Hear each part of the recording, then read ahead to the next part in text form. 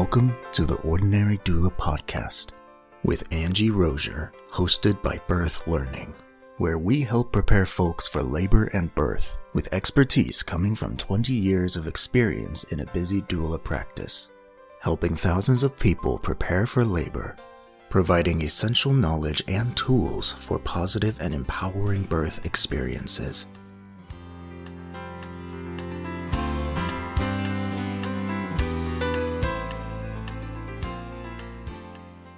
Welcome to the Ordinary Doula Podcast. I am your host, Angie Rozier. So for this episode, I kind of want to dive into a term that I think we're all familiar with, but I want to change it up a little bit. And that term is birth plans.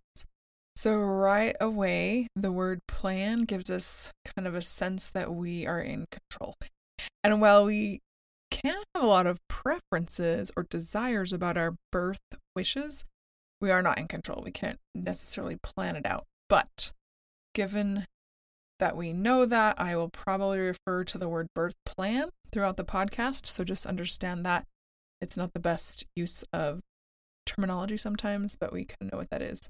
So better words are birth preferences, birth wishes, birth desires, birth priorities. It is simply a list of things that are important to you, things about your birth that you want, where you can articulate your priorities. Some people will focus on the environment of the room, like the actual space they're in. Their birth plan might focus a lot on that. Others may focus on comfort measures they're going to use. But whatever it focuses on, it is a great tool of communication, which we're going to talk more about a little bit later. Recently, I read an article from Jersey, and it was a labor and delivery nurse. She was talking about this very thing, but she called it birth vibes, which I thought was kind of cool. However, she was a labor and delivery nurse, and if that's the first time you're coming up with what's important to you about your birth, it's probably a little bit late. But I loved that she said, I ask all my patients what they want the vibe of their birth to be, like what's important to them about this. So I would encourage you to create a birth plan before you go into labor, long before you go into labor. Sometimes this requires a little bit of research. Maybe you don't know yet what your priorities are or what's important to you. Maybe you don't know what your options are and what can go on a birth plan. So do a little bit of research. This is helpful after you've taken a childbirth class, maybe after you've talked to a provider and you kind of come to know what's important to you. There are a lot of options online where it's a checklist with pages, sometimes 3 or 4 pages. I've seen pretty long, extensive checklists, and this is a great place to start. I think when you see these long checklists, there's a lot of organizations that put them out.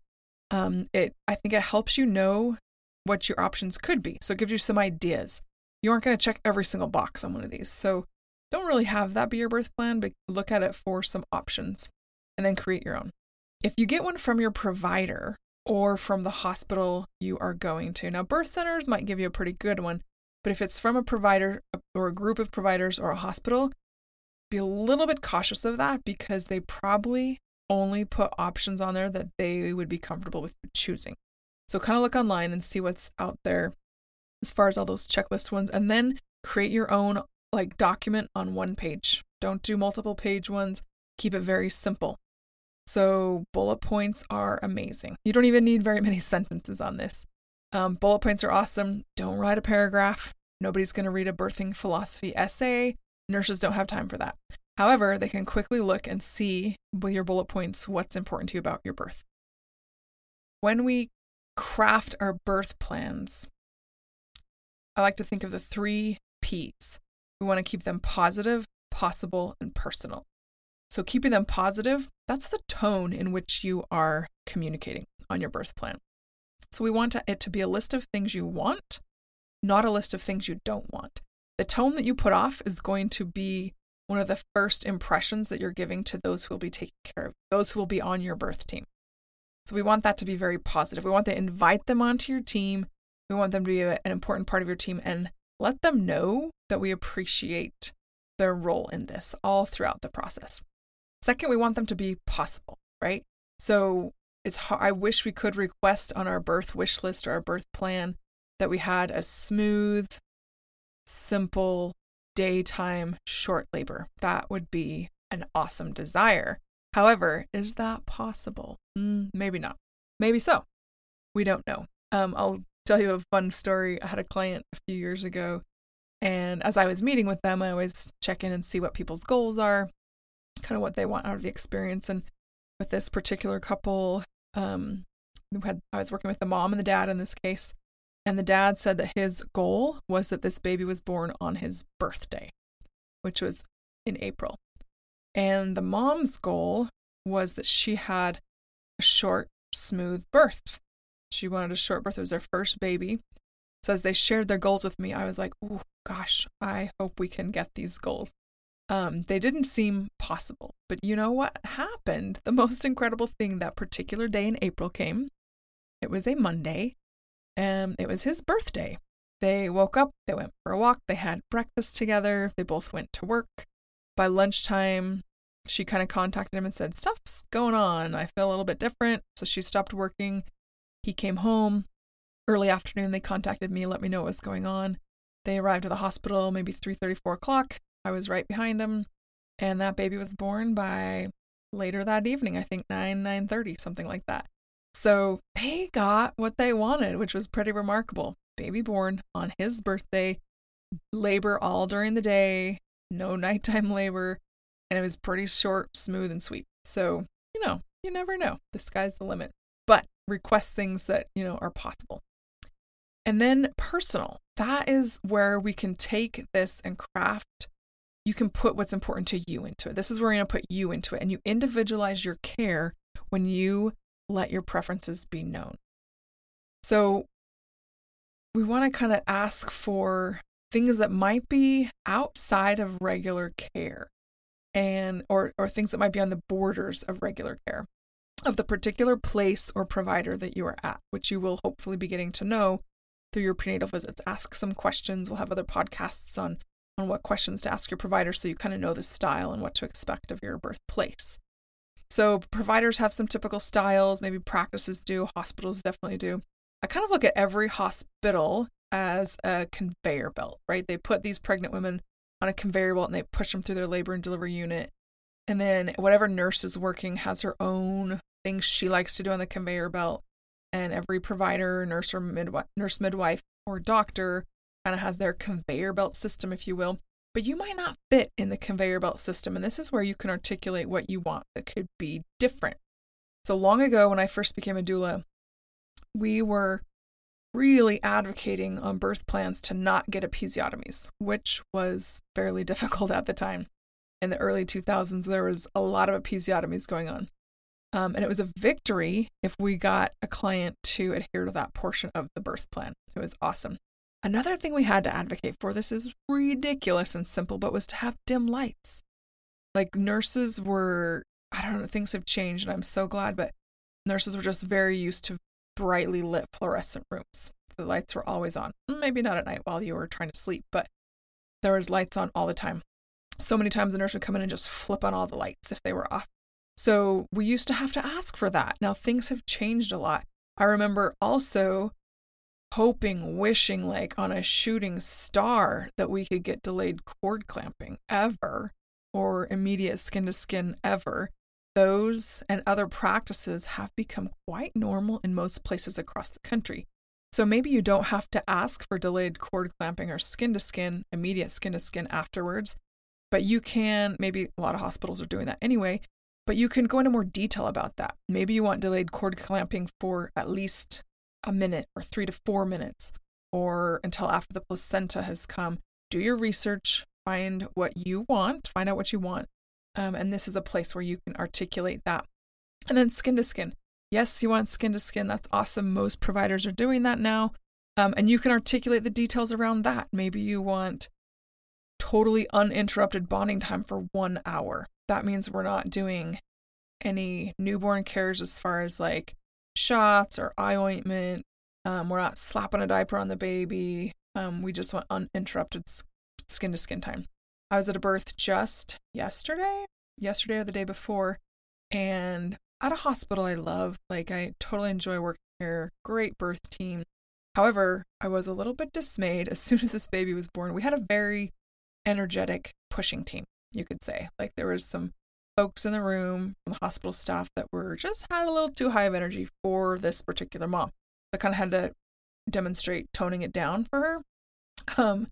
And she got her immediate skin to skin, and it was uninterrupted bonding time. However, by the time that baby was 3 minutes old, it already had both what we call eyes and thighs. So it had both erythromycin ointment in its eyes, and it had a shot in each leg. So a hepatitis B shot and a vitamin K shot within 3 minutes.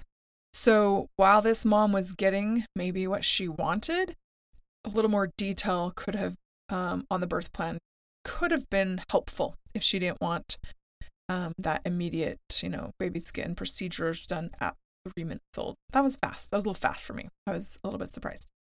But we want to ask for things that might be outside the borders. So let me give you a couple of examples of unique requests. One time I had a dad, and this was many years ago. I see this more commonly now, but many years ago it was very uncommon. We were some old school OBs, and this dad wanted to catch the baby.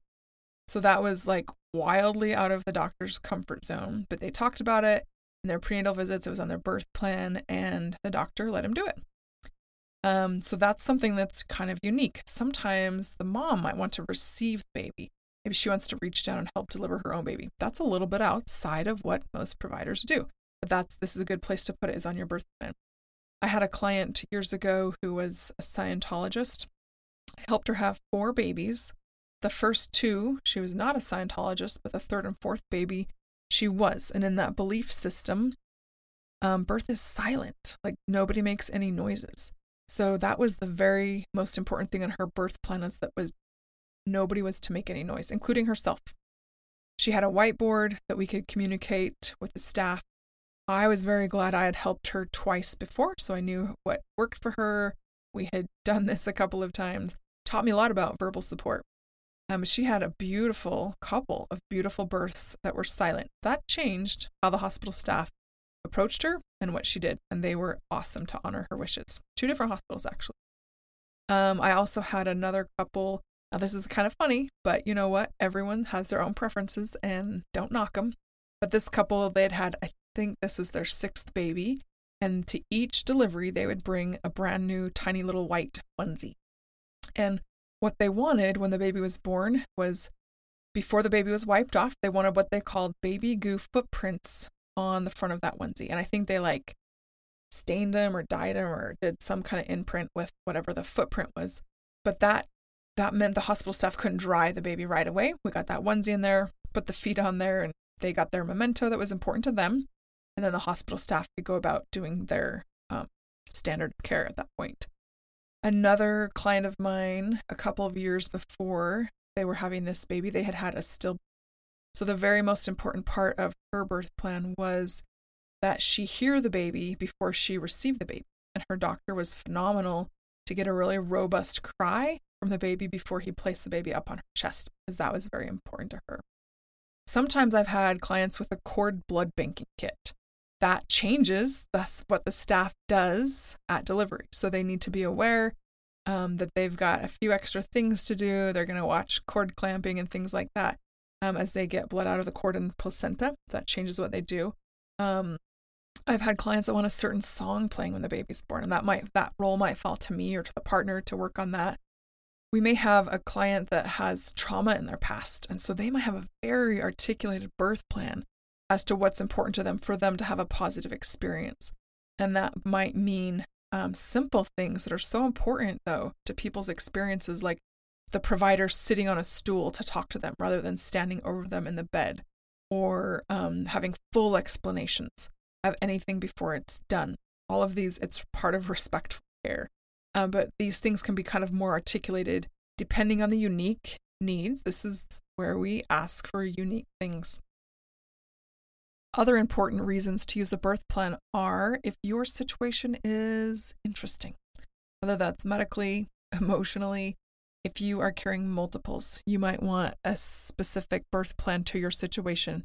Maybe you're dealing with some health risk factors or have a high risk pregnancy and have a lot of things going on. All the more important to identify what is important to you and how your team can help and support you. Please, if you have an interesting, unique situation, make sure you articulate your desires through a birth plan. Can also pull in some points of postpartum. So that would be things with the baby, yes, skin to skin, but maybe includes, yes, we're circumcising, no, we're not. Yes, we're breastfeeding, no, we're not. We want rooming in. And there's some cool cultural things to consider as well. And some beautiful cultures around the world, there might be some things that are important in the first minutes or hours after birth that you could articulate on a birth plan as well. One of the things I always like to look for on a birth plan is that it requests that the mom can be in the position of her choice when the baby is born. When the baby's actually coming out of her body, she can be wherever she wants to, whether that's on her hands and knees, whether that's on her side. I like her to have that autonomy of choice. A little bit more difficult with an epidural, but certainly not impossible to be in a position other than flat on your back. So that's a great thing to put on a birth plan. And your nurse is going to review your birth plan. Your nurse can become your advocate. If you have a doula, your doula is your advocate. A partner can be an advocate. Sometimes it's nice to organize a birth plan. Again, one page is great, but organize it in stages of labor so that nurses can quickly go to, like we have a shift change right before pushing, which we did the other day. And that's when a whole new energy came into the room that was not the same vibe that this mom had been having all day. But you can articulate, okay, during labor, this is what's important to me. During actual birth, this is what's important to me. And then maybe after labor, you can do it as simple as that. But the birth plan is an important tool of communication. So this is something you've thought about, you've articulated what's important to you, you know what's important to you. And if you arrive in advanced labor at the place you're giving birth, sometimes you're not communicating all that well. So the birth plan is a really good tool of communication. Tells the staff who you are. You might, of course, at the heading, put who you are, maybe your due date, any interesting medical things about you. Some people go so far as to put blood type. You can get into some medical details. Most people don't. If they have a doula, they might put that. They might put this as a girl or boy. But breaking it down into stages of labor can be helpful.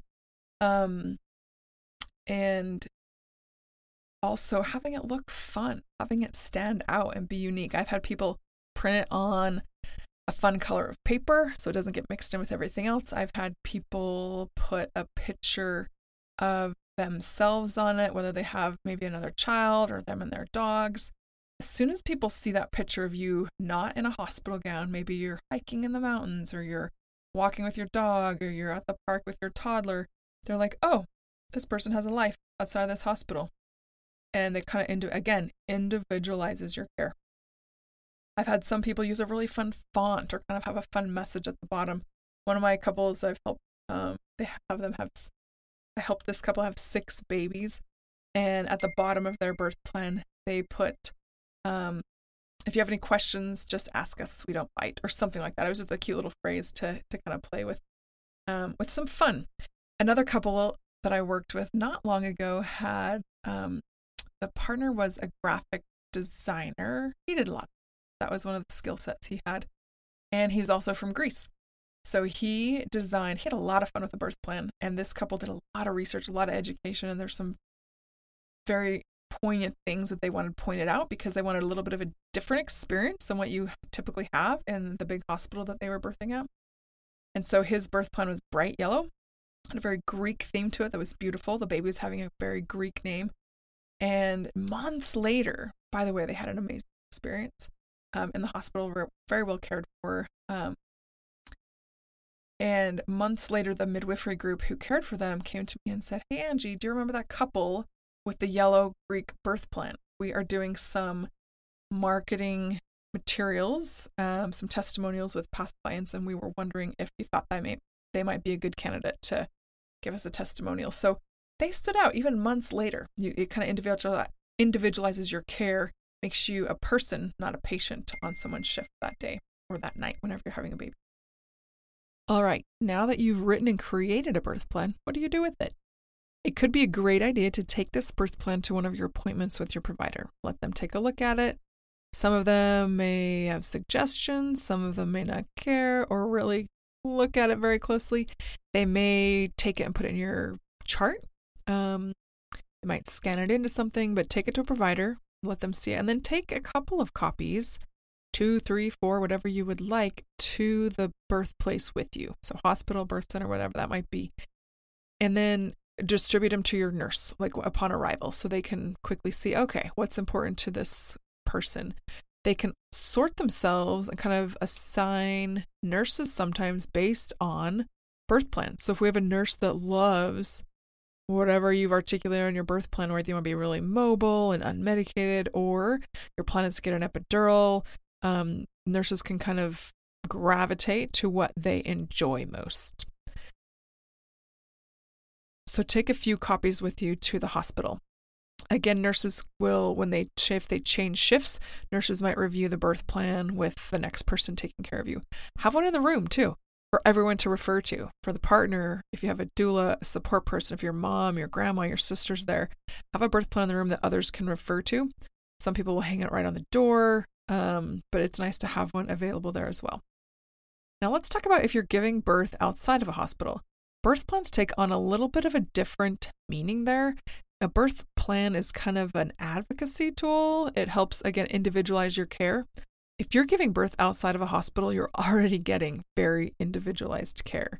There's less advocacy to be doing for yourself and for your situation, but it becomes more of a coping plan, and still let your team members know, whoever that might be, whether it's a midwife, an assistant, or a nurse at the birth center, whatever that particular team is made up of, kind of how they can help you.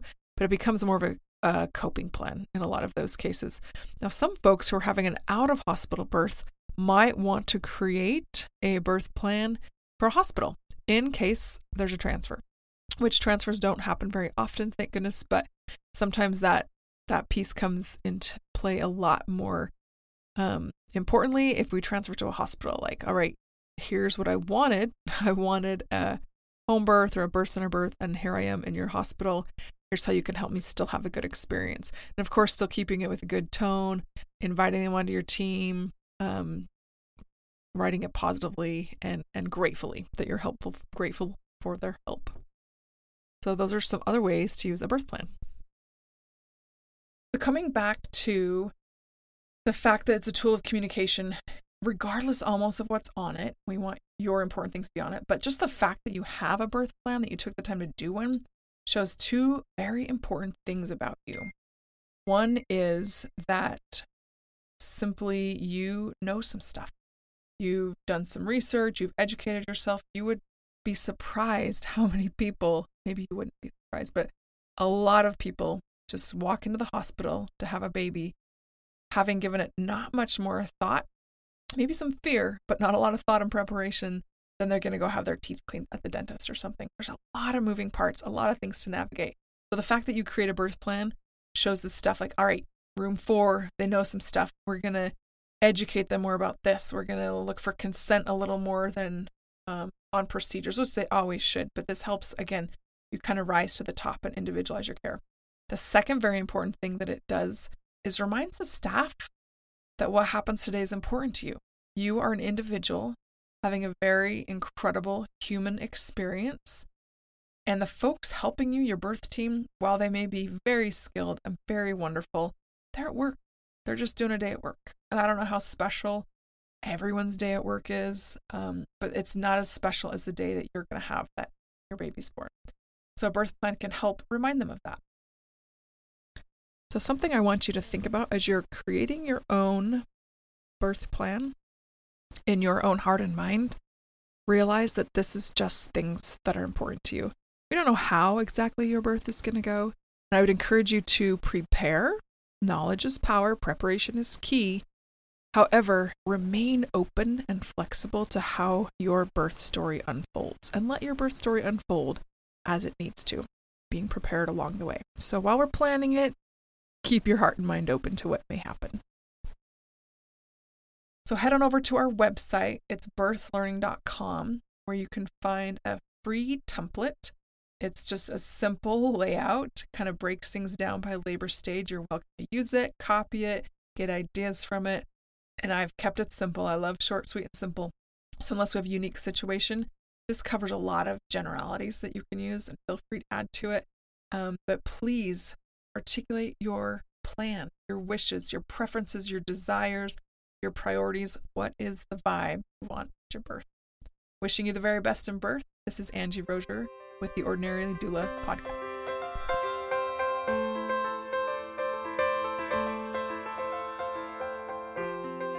Thank you for listening to the Ordinary Doula podcast with Angie Rozier, hosted by Birth Learning. Episode credits will be in the show notes. Tune in next time as we continue to explore the many aspects of giving birth.